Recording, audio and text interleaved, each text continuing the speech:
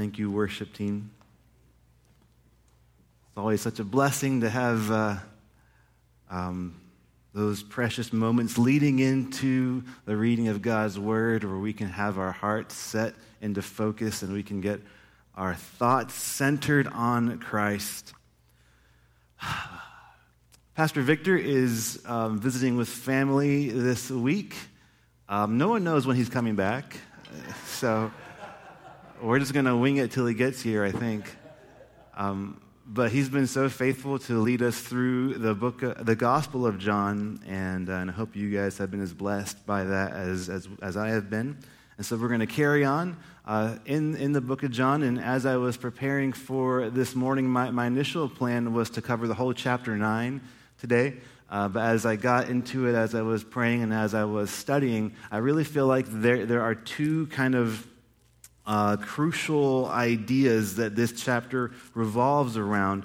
And so we're going to split those in half. We're going to do the first half of chapter 9 this morning, and we're going to do the next half next week. And what the whole chapter revolves around, I'm going to go ahead and tell you now. I'm going to play my hand early so that way if you fall asleep, you won't miss anything. But there are these two crucial statements or debates, okay, where they center around this scandalous healing of a blind man. It wasn't the first time Jesus healed, and it's not the only time he healed someone who was blind. But as we are going to see in this passage, Jesus focuses, and his whole ministry is focused, and as Pastor Victor has brought us back to you over and over again, this idea and the theme of he has to be about the works of the Father. So everything Jesus says, everything he does, it's all about the works of the Father. And he's going to bring that back into the spotlight in the first half of chapter 9. And then in the second half, we're going to wrestle with this idea next week of what does real blindness look like. The Jews and the Pharisees had to wrestle with the aftermath of what they could not deny of a man born blind and healed and restored to full vision by this man called Jesus. And how did they wrestle with that reality? And how do we wrestle with the reality of Jesus' words that some of us maybe are still blind and in need of true sight? That's for next week, though. So for this week, we're going to be focusing on the urgency of the Father's work, okay? Because in our lives, there are so many things that are calling for and that demand from us a sense of urgency, right? No matter what stage in life you're in, all of us in here can think about something that if it were to come up, if it were to grab our attention, there would be this immediate sense of urgency in our hearts, right? And we would flock to that. We would run to that. And one of the most difficult things about going through life is discerning the difference between things that are important, some things are important, and things that are just urgent. Because not everything that's urgent is also important. And knowing the difference can be a big challenge. At my last church in West Virginia, for the last year or so that I was there, I was in charge of the benevolence ministry. And so that's where we tried to help people who needed help paying bills, if their power bill was coming up and they couldn't afford it, or if they couldn't afford groceries, or whatever it may be. And one of the hardest parts of that was prayerfully discerning, Lord, we don't want to share necessarily in someone else's urgency. We want to do what you've called us to do. And so we had these checks and balances, that it was this whole process. But I can't tell you how many times people would call the church saying, not just, hey, I can't afford my rent this month, but like my rent is due or was due 2 months ago and I'm being evicted today, Or they're coming to shut off the power today. They're coming to repossess my car today. And so there's that sense of urgency, right? And so we felt as a church that we want to be good stewards of what God's given us. And sometimes, and it sounds kind of cold at first, but sometimes sharing in someone else's urgency really isn't the best thing for that person. right? It's not the healthiest thing for that person, because we have to ask the questions, well, what about next month? What about next week? Are we just bailing them out for a one-time thing? Is there a bigger issue here, right? But there's all kinds of things in life that are challenging us and demanding from us a sense of urgency. So ask yourselves, what is it in your mind, in your heart, that right now you would say, okay, if I got this phone call, or if I got this email, or if I had this conversation, boom, I'd be right there. I would have a sense of urgency to that, okay? And understand that what Jesus is calling us to in Scripture over and over again, when he says, I have to be about the Father's work, from the time he's 12 years old in the temple saying, don't you know I have to be in my Father's house, I have to be doing my Father's business, that Jesus is calling us to a sense of urgency for God's work. All right? And that doesn't necessarily mean evangelism, although it could mean that. It means we have to be about the Father's business. So, as he walked along, so this is chapter 9, verse 1. It says, as he walked along, he saw a man blind from birth. I'm going to stop already, because I find the opening to this chapter so funny. If we remember at the end of chapter 8, an attempt has just been made on Jesus' life, right? Remember that from last week? He's debating with the Jews. He's trying to reveal, and again, there's this theme of revealing who Jesus is, right? His whole mission is to reveal the Father, to reveal his identity. And at the end of chapter 8, it says, Jesus said to them, very truly I tell you, before Abraham was, I am. And there's that definitive statement of divinity where it says, I am. And the Jews understood what Jesus meant by that. He's claiming to be God. And so they pick up stones to execute him, right? It says, so they picked up stones to throw at him, but Jesus hid himself and went out of the temple. And we understand they're not just picking up rocks, right? They're not just like bullying him. Okay, they're ready to kill him. Jesus has basically signed his death sentence by claiming to be God. Okay, and from between chapter 8 and chapter 9, there's really no time transition. We get the impression that this is shortly thereafter. And it says, as he walked along, just kind of unbothered, unhurried, and unhindered, because he is about the Father's business. And I can't help but wonder how many times in our lives, because I would think that Jesus would at least want to keep a low profile after that, right? People are trying to kill him now. And we don't have the impression that he's trying to hide or that he's trying to avoid the public spotlight. There was a time in his ministry when he said, my time has not yet come. He would heal someone and say, don't tell anyone because my time has not yet come. He wouldn't do that out of fear, but again, because the Father hadn't told him yet that the time was right. But now the Father has revealed to him the time is now, and Jesus does not care about the threats to his life.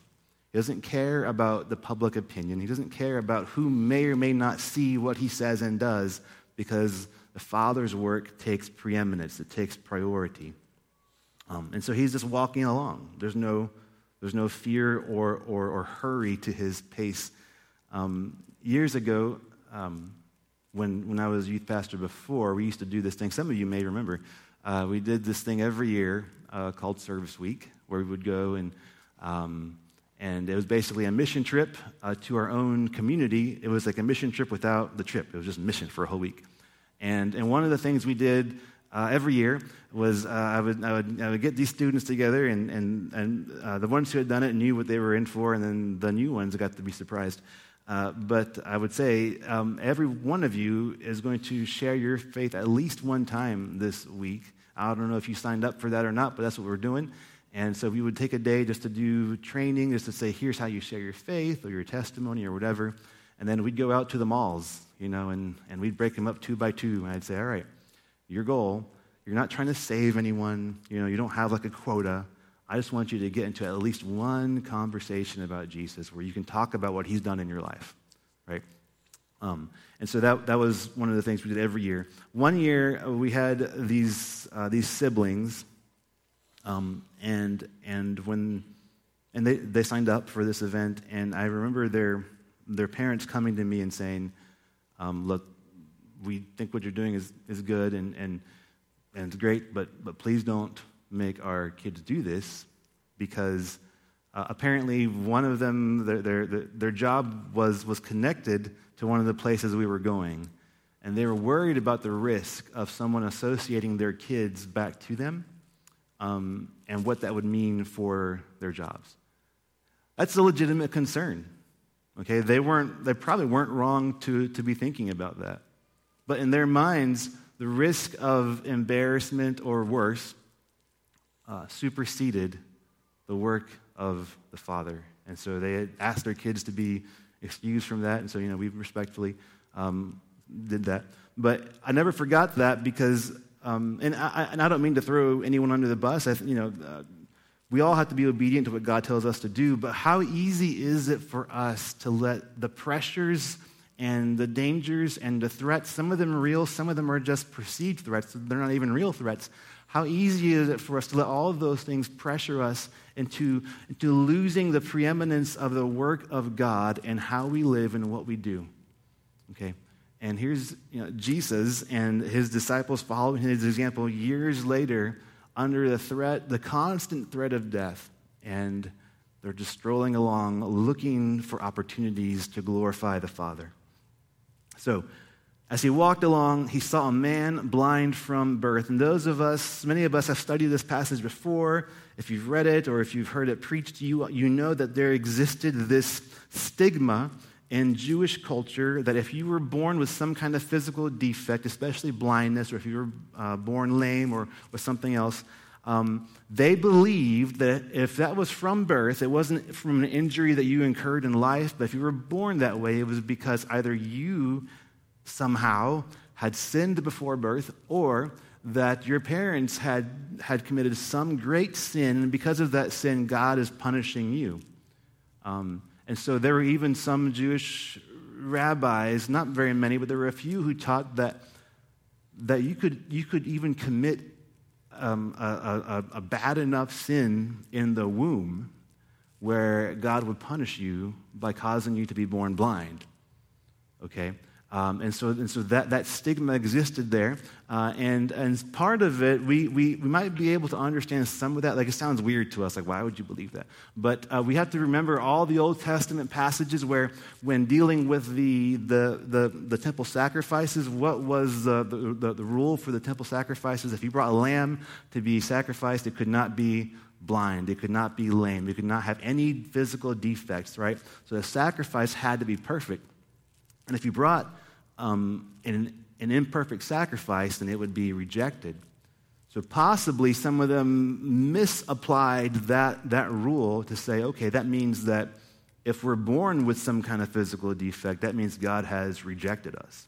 And then passages like Leviticus 21, 17 through 18. Let's look at one of these as just as an example, just so maybe we have an idea of why they have this stigma. In Leviticus 21, verses 17 and 18, it says, "Speak to Aaron," and so God's talking to Moses. He's saying, here are the rules for what's acceptable in terms of sacrifices. It says, "Speak to Aaron and say, no one of your offspring throughout their generations who has a blemish may approach to offer the food of his God.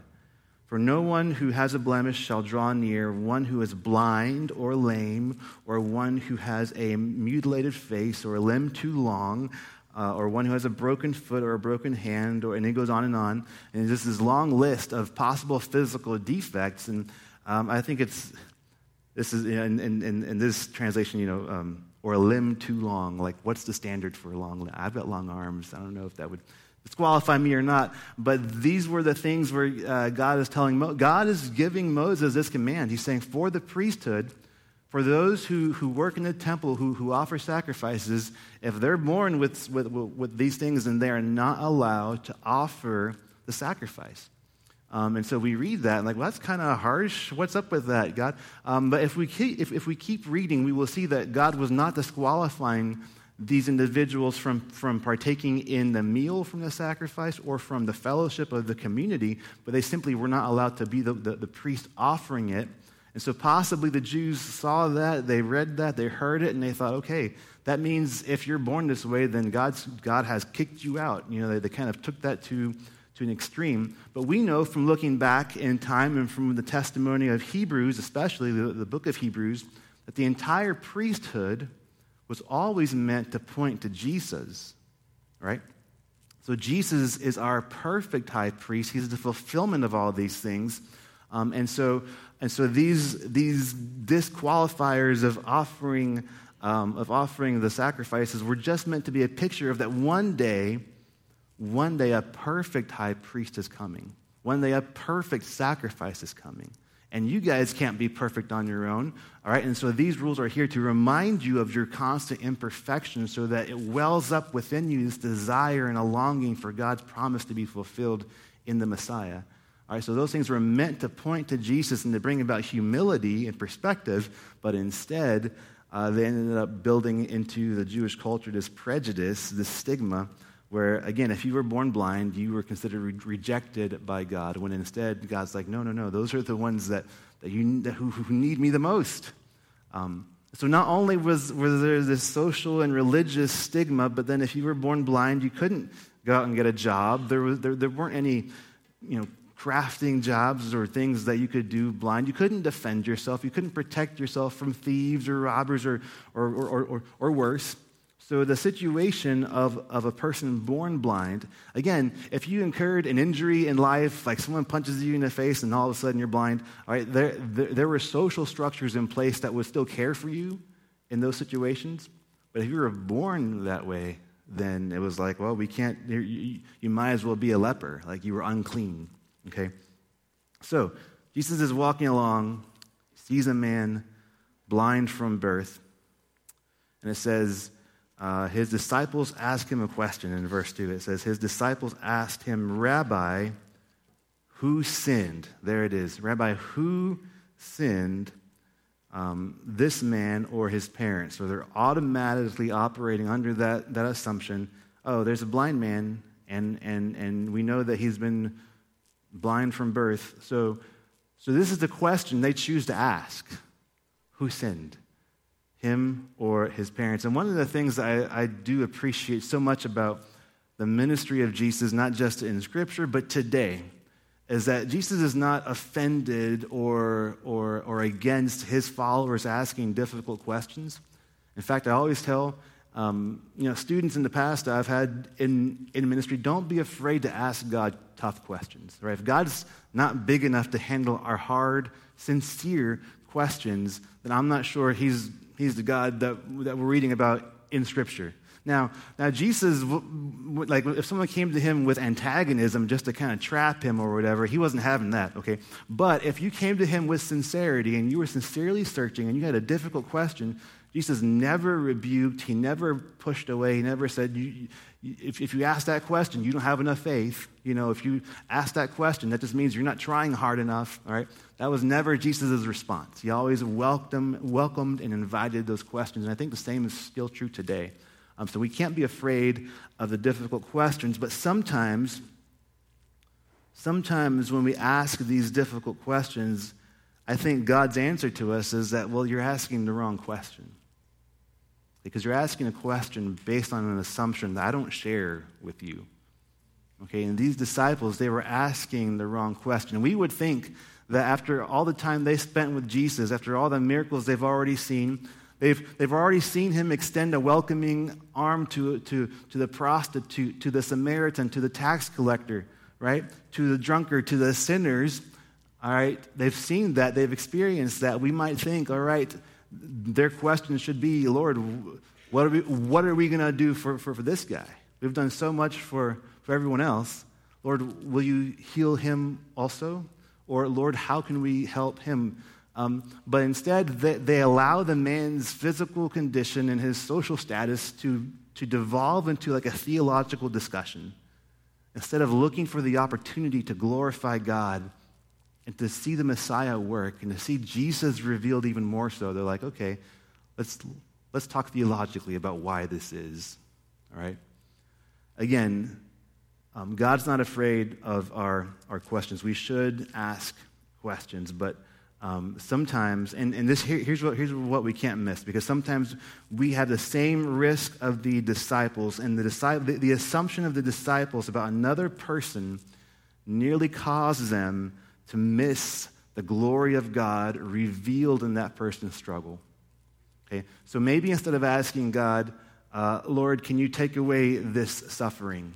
Maybe the right question is, Lord, how are you going to be glorified in my suffering? Because Scripture tells us over and over again that suffering is intended, God allows suffering to draw us closer to Him in humility. Maybe instead of asking God, Lord, can you change that person's heart because they're living it in a way that makes me uncomfortable, or they're saying things I don't agree with. Lord, can you change that person? Maybe our prayer should be, Lord, would you change me to be a better representation of Jesus to that person? Lord, can you change me so that you can be more glorified in how I interact with them? Right? If our questions to God centered more around searching for the glory and the revelation of who He is to us and to those around us, I believe we would see so much more of Him. But so many of our questions revolve around our discomforts, the things that make us upset. We need to learn to ask the right questions. So the narrative challenges us to rethink our perceptions of others and to closely examine the stigmas and stereotypes that we often cling to and that often dictate whether our hearts are filled with compassion or with disdain for another human being. Okay, if the way you're thinking about another person and the way you're praying about another person fills your heart with anything but compassion for that person, then I think you're asking the wrong question. Okay, because that's not the heart of Christ. Because whether it was prostitute, tax collector, adulteress, Samaritan, or a blind sinner, Jesus repeatedly saw through the social stigmas and labels imposed by both culture and religion, and instead redeemed the reality of divine image bearing that God has imbued upon all of us. And that's what we need to remember all the way back from Genesis. Every human being is a bearer of the divine image. And the will and the purpose and the glory of God is in redeeming that in each of us. All right? So what could the testimony and the power of the church accomplish for the kingdom if we took a similar view of other people in our day-to-day lives? Instead of looking at them and wondering, they're in a bad place, I wonder how they got there. Who cares how they got there? All right? How is Jesus going to be glorified in that? Right? Okay, so Jesus says, in verse 3, Jesus answered, "Neither this man nor his parents sinned. He was born blind so that God's works might be revealed in him. We must work the works of him who sent me while it is day. Night is coming when no one can work. As long as I am in the world, I am the light of the world." So Jesus says again, he was born blind, so cut out born blind and fill in any struggle that you are going through, or perhaps any struggle that you see someone else going through. All right? Jesus says he was born blind so that God's works might be revealed in him. What could God do in our lives if every struggle, every pain, every hurt, and every tragedy brought to us that mindset, Lord, how will your works be revealed in this situation? As we have seen, as Pastor Victor has shown us over and over again in the book of John, the works of God is a recurring theme in the Gospel of John and in Jesus' ministry altogether. So I don't have these on the slides. I'm just going to kind of go through this pretty quickly. In John chapter 4, verse 34, after meeting with the Samaritan woman, Jesus says that his food, because the disciples come to him and say, Lord, are you hungry? We brought food. Jesus said, my food is to do the works of him who sent me, the works of the Father. In John 5:36, Jesus says that the Father's works testify to who he is. If you don't believe Jesus is who he says he is, he says, look at the works his Father has done. Those testify to who I am. And he's questioned about when he's questioned about what the works of the Father actually are, he says the work of the Father is this, to believe in him who he sent.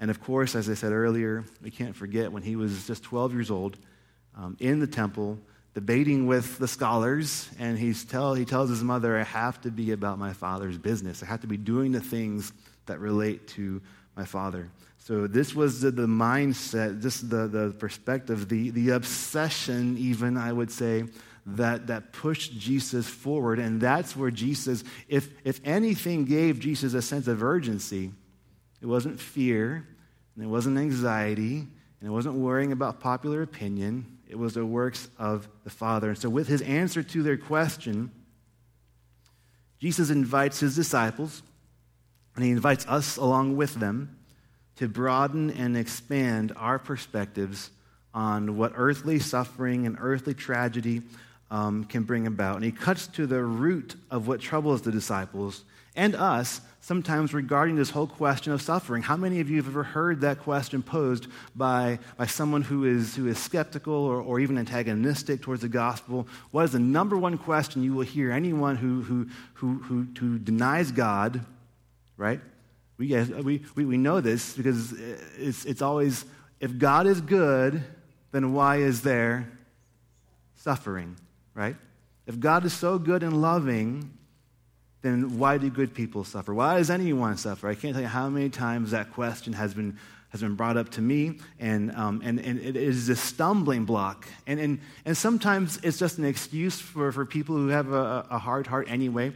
But there are times when there are sincere seekers who can't get over this idea. Lord, if you made the world, and if you're truly all-powerful, and if you truly love me the way that the Bible says you do, then why, and not just suffering, not just inconveniences, not just discomforts, but why are children dying of horrible things all over the world? Why is there war? Why is there famine? Why are people going hungry? Lord, aren't you in control? All right, and so we bring this question to God of suffering, and Jesus challenges our presuppositions there. He challenges us to rethink the way we think about suffering, not as a sign that God's oblivious, not as a sign that he's powerless, but as an opportunity for God to continue to redeem his creation and to reveal more of himself to us. We see brokenness all around us. We hear of unspeakable horrors and tragedy going on all over the world. And there's just something about the human condition that desires to know why. We ask God why. And Jesus' answer is that the Father is in the constant business. He's constantly working. The Father is constantly working to redeem our tragedies and to bring life where there is death and to bring sight where there is blindness. Because this isn't the world. The world is not in the condition that God made it in, right? Like when God made it, it was perfect. And we're living in a broken world. And so some of these things are just the result of living in a broken world. And God wants to invite us into the process of redeeming those things and bringing the healing. And we also need to be aware of this. Just because we can read these accounts, and we can think about our own struggles. And there have been times in my life where I've prayed for someone I care deeply about to be healed, right? And they're not healed. And so, again, the typical question, the thing that we would maybe default to would be like, Lord, why aren't you healing? What is wrong? What is the hindrance? Is my faith not strong enough? Do you not care about this person? Did they sin and that's why they're being punished, right? But we need to remember that God is not always most glorified by physical healing. And that's a difficult truth for us. If our prayer in our heart truly is the glory of God, it truly is seeking for God to be revealed, then we have to accept the reality that sometimes, and he'll reveal to us how this works at some point, sometimes God is not most glorified by our physical healing. And I think about the Apostle Paul as a prime example, right, where he says, I have this thorn in my side. We don't know exactly what it was. Some people think maybe he had trouble seeing. Some people think he had a speech impediment. It could have been anything. And he testifies, Paul testifies, I prayed 3 times that God would heal me, that God would remove this thorn in my ministry. And God's response was, my grace is sufficient for you.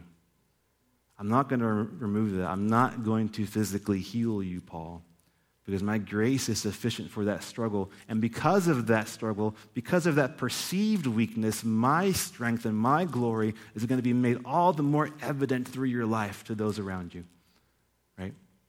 So, again, Jesus is about the work of the Father. And he says, we must work the works of him who sent me while it is day. Night is coming when no one can work. So there's that urgency. Jesus understands that his time and ministry on the earth was coming to an end. And so that's what fills him with a sense of urgency. And then he says, as long as I am in the world, I am the light of the world. And there's so much to unpack just in that statement, I am the light of the world. We've heard it so many times. We sing songs about it, but just the whole idea of light revealing, light reveals truth. Jesus came to reveal truth, and then he says, I am truth. His whole mission, his whole purpose is to reveal himself, to reveal God, to reveal the Creator to a creation that has lost sight of him. Okay, so I think this is the crux around which the whole first section of this chapter revolves. Right, so night is coming, darkness is right around the corner, and we, as representatives of God's kingdom, must be about the works of the Father while we have time and opportunity to do so. We don't have time to fear the antagonism of the world around us. We don't have time to sit there and debate theological issues that are good to know and they're fine to have an opinion on, but if they're taking up time that could be spent in revealing Jesus to the world, we don't have time for that. We don't have time to pick and to choose who is worthy of God's compassion. We don't have time to pick and to choose who is worthy of our time in the healing that God is trying to reveal through Jesus. We don't have time to sit around and allow our own struggles and our own disabilities and our own insecurities to distract us or excuse us from the work of the kingdom. If the heart of Jesus is moved to urgency by the glory of God and the work of God and compassion for the brokenness he sees around him, then what moves our hearts to urgency? As I said, there's a lot to unpack with the whole I am the light of the world phrase. A few things that Jesus came to reveal, because again, his chief mission on earth was to reveal, which is light reveals. I have these verses on the slides. It says, he reveals God's grace in 2 Timothy chapter 1. I'm going to turn there.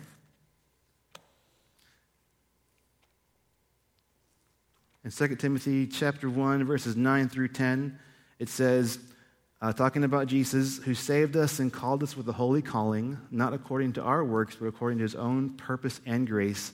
This grace was given to us in Christ Jesus before the ages began, but it has now been revealed through the appearing of our Savior, Christ Jesus, who abolished death and brought life and immortality to light through the gospel. So Jesus, he reveals God's grace. And then in John chapter 3, verse 19 and 21, we're going to see that he reveals our own sin.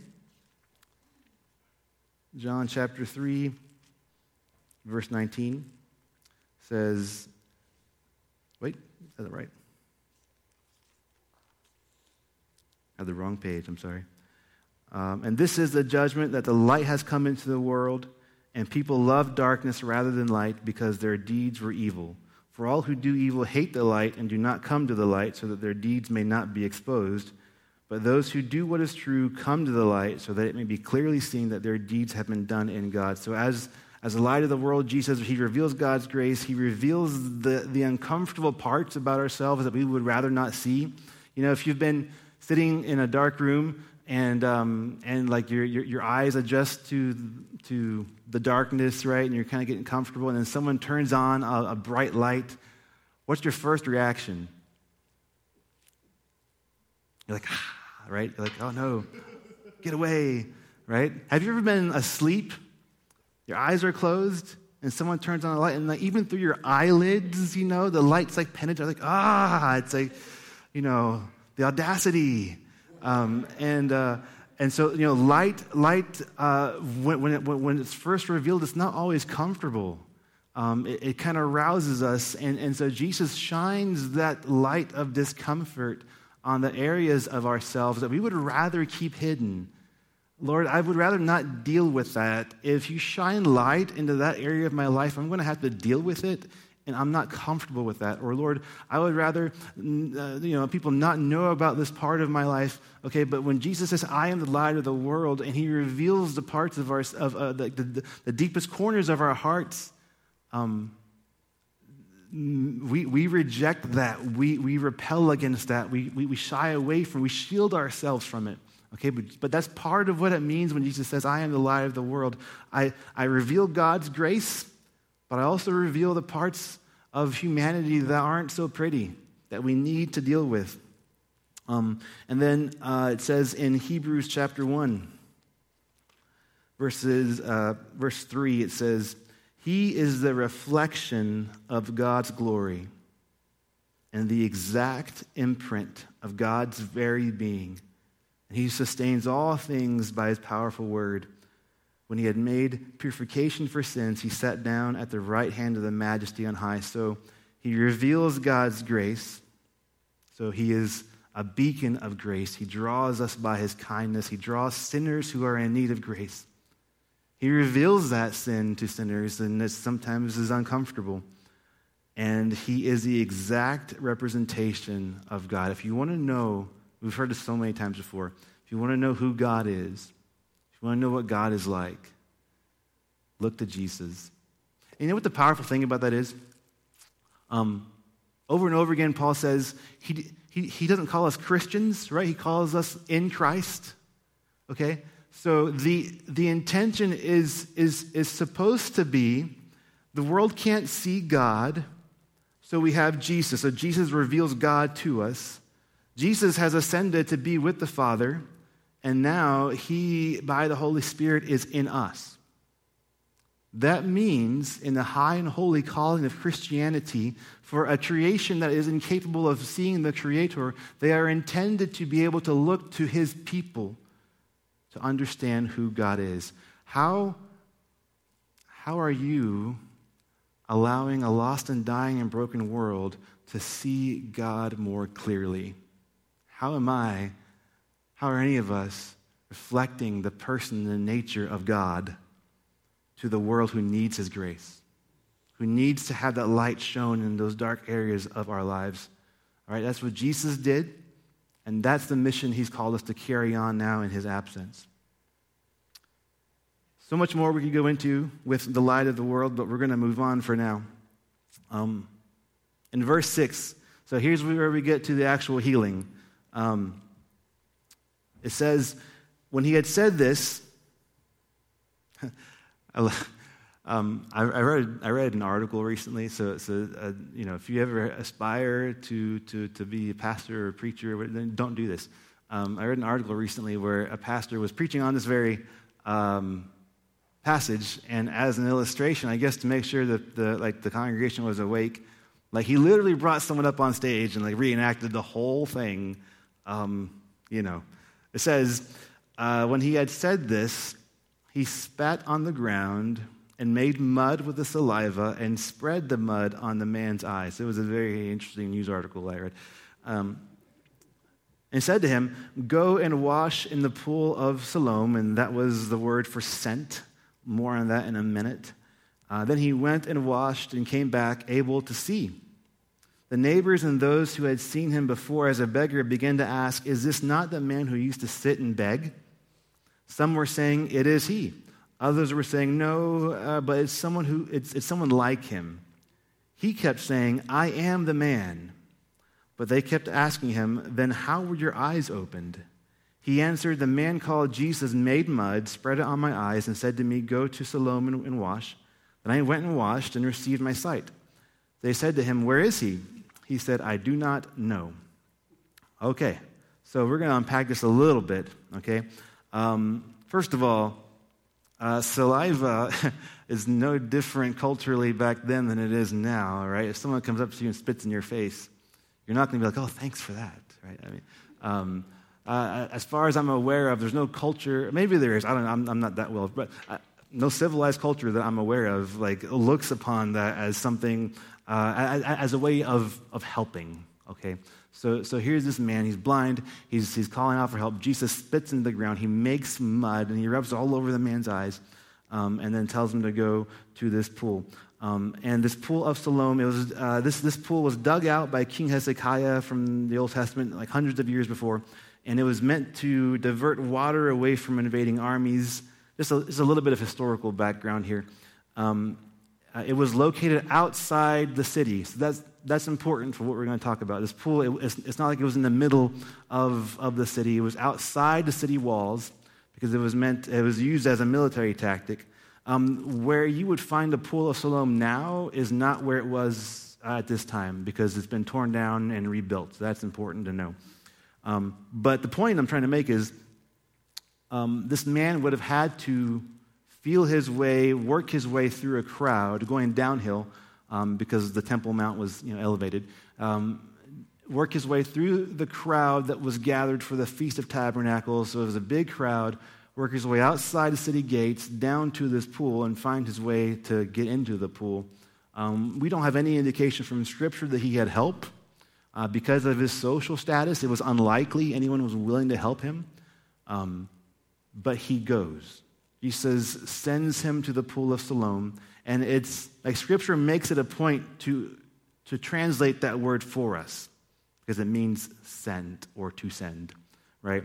The man goes, having been treated in a way most would consider offensive, not being able to see where he's going, having to fumble his way through a crowd, down to a pool, and then wash. The whole time, he has no proof that this is even going to work. He can't see. Jesus hasn't even revealed much about himself to the guy. We see that in his conversation with the people afterwards. They're like, well, who is he? Where is he? And the guy's like, I don't know. All I know is I did what he told me to do, and now I can see. Right? So I think there are some parallels that we're supposed to look at between the blind man situation and where Jesus finds us today. So I'm going to go through a few of these parallels that I can find, and maybe you can find a few more. So the blind man's physically blind before he encounters Jesus. We are all spiritually blind without Christ.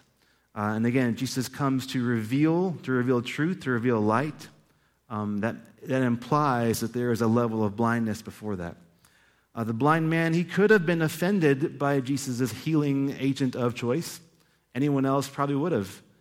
And Scripture testifies about itself that the gospel is offensive, right?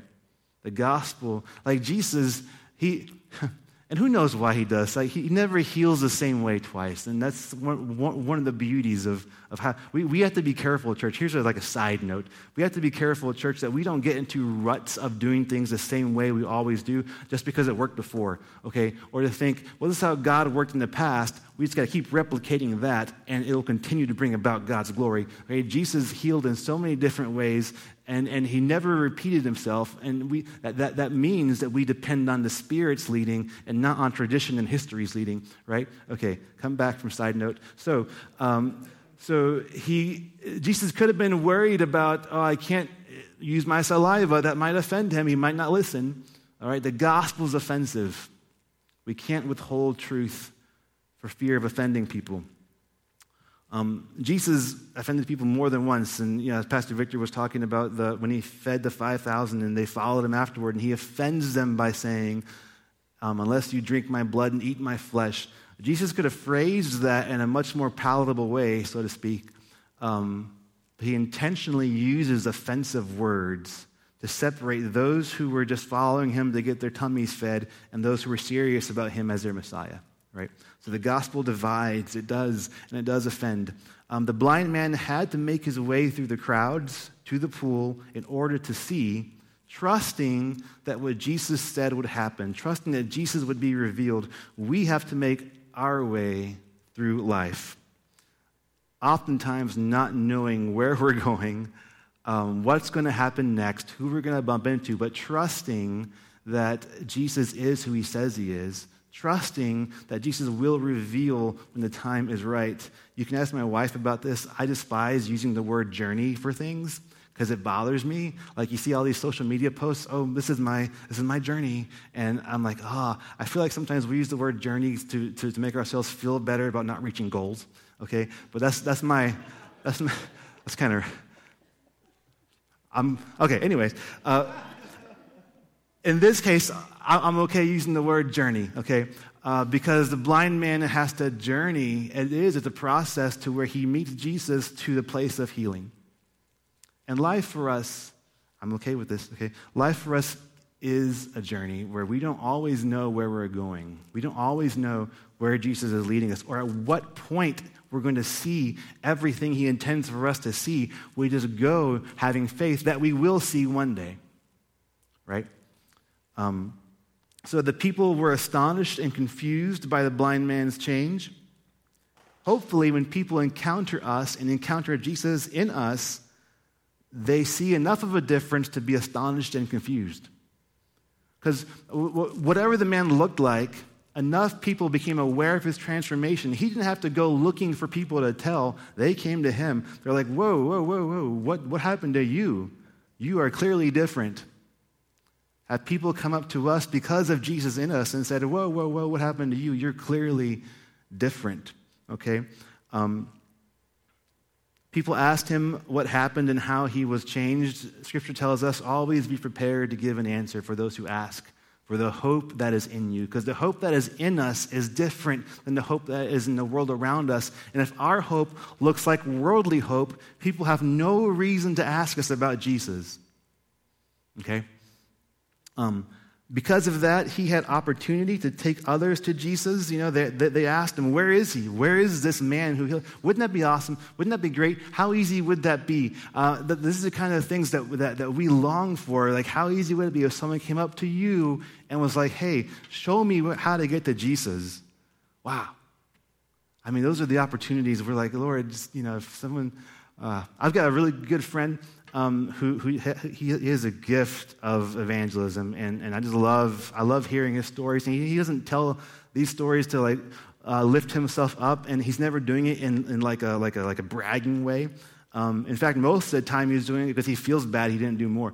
But he will say, you know, I was at the gas station pumping gas, and I just felt the Spirit tell me to go to the person next to me and ask them if they know Jesus, and I was like, what? You know. Like, I couldn't do that. I mean, I could, I just don't, you know. But his heart is so sensitive to the Spirit's leading in that area where, he's always looking for those opportunities. And I think most of us in here who love Jesus would say, Lord, we would love to have those opportunities, but our insecurities and our fears and our anxieties get in the way. For those of us like that, like me, how awesome would it be if people came to us and they're like, hey, where can I find Jesus? Wow. Okay, let me tell you, right? Is the hope of Jesus shining, it sounds cliche, it sounds so cliche, but it's so true. Is the hope of Jesus in you shining brightly enough where people see it and they come to you and they're like, hey, where is Jesus? Because you're clearly different. And we're different not because of anything in and of ourselves, but because Jesus has been revealed to us. Our eyes have been opened, and now we see. And because of that sight, our lives are different. We live differently. We speak differently. Everything about us is different. This is the work of the Father. This is what we are called to be partakers of. What keeps people from being as curious about Jesus in us as they were about Jesus in this situation? This is what should drive us to urgency. This is what should cause us to echo the words of Jesus. The night is coming. Like we have such a limited amount of time in this life. We should work while it's day. Work while we have the opportunity to do so. And as believers saved by grace, we're so uncomfortable with the idea of works in our processing of salvation. And rightly so, in some ways. We understand this not by works of righteousness that we have done, but by his grace he has saved us. At the same time, Scripture testifies that faith without works is dead. And Jesus over and over and over again is emphasizing the works of the Father. We ought to be doing the works of the Father. and the opportunities will come. If our focus and our passion and our priority is the works of the Father, the opportunities will come, and people will ask us to take them to Jesus. So as the worship team can come up, next week we're going to deal with the aftermath, how the Jews and the Pharisees wrestle with what they've seen. Jesus has been revealed to them, right? His mission accomplished in that sense. Revelation has happened, and now what do we do with Jesus? What do we do when he says, you can't see because you're still blind? Some of you still need healing for your vision. So let's pray. Lord, you're so good. Your grace is so abounding. Father, I pray we would take seriously what we read. I pray we would take seriously what we claim to believe, that you change us, that you make us new creations, brand new creations from the inside out, unrecognizable to the world around us. Father, I pray that we would live that reality out. I pray that not in our own strength and not by our own will or by our own plans, but by completely dying to ourselves and submitting ourselves to the will of the Holy Spirit and the power of the cross in Christ. Father, I pray that we would walk in that reality, and that others who encounter us, Father, I pray that others who encounter us would see you, would see Jesus in us, not for our glory, but Lord, so that they can be drawn to your love and drawn to your kingdom, and that you would be glorified in all things. We pray this in Christ's name. Amen.